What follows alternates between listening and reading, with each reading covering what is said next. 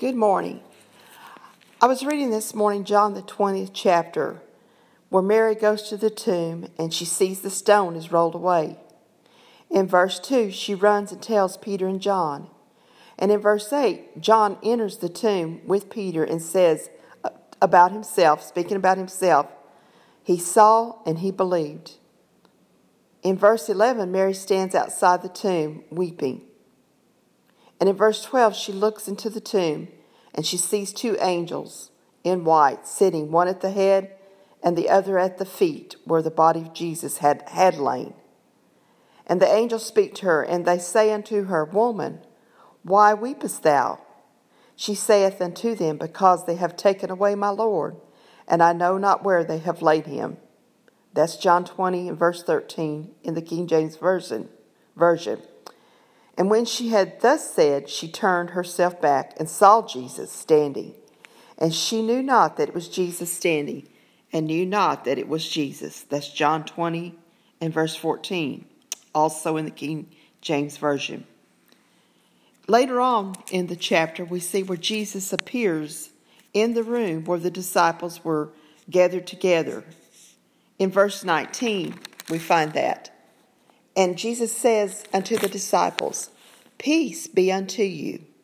That's found in John 20, chapter 20, and verse 19. You know, when we are fearful and we feel all hope is gone, Jesus will be there and he will speak peace to us. Also, I thought about the scripture where it says, in the Bible where it says, where two or three are gathered in my name, he said he would be in their midst. The disciples were gathered together. There was more than two or three there, and they were gathered in his name, and then he appears right there in their midst. He said he would be in our midst when we're gathered together with believers in his name.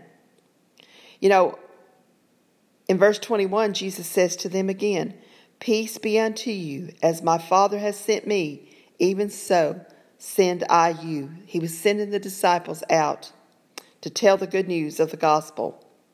And when he had said this, he breathed on them and saith unto them, Receive ye the Holy Ghost. That's John 20 and 22.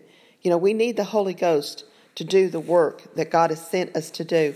The Holy Ghost is the power of God, and we need the power of God upon our lives to be able to preach the gospel and tell the gospel in the world that we live in today.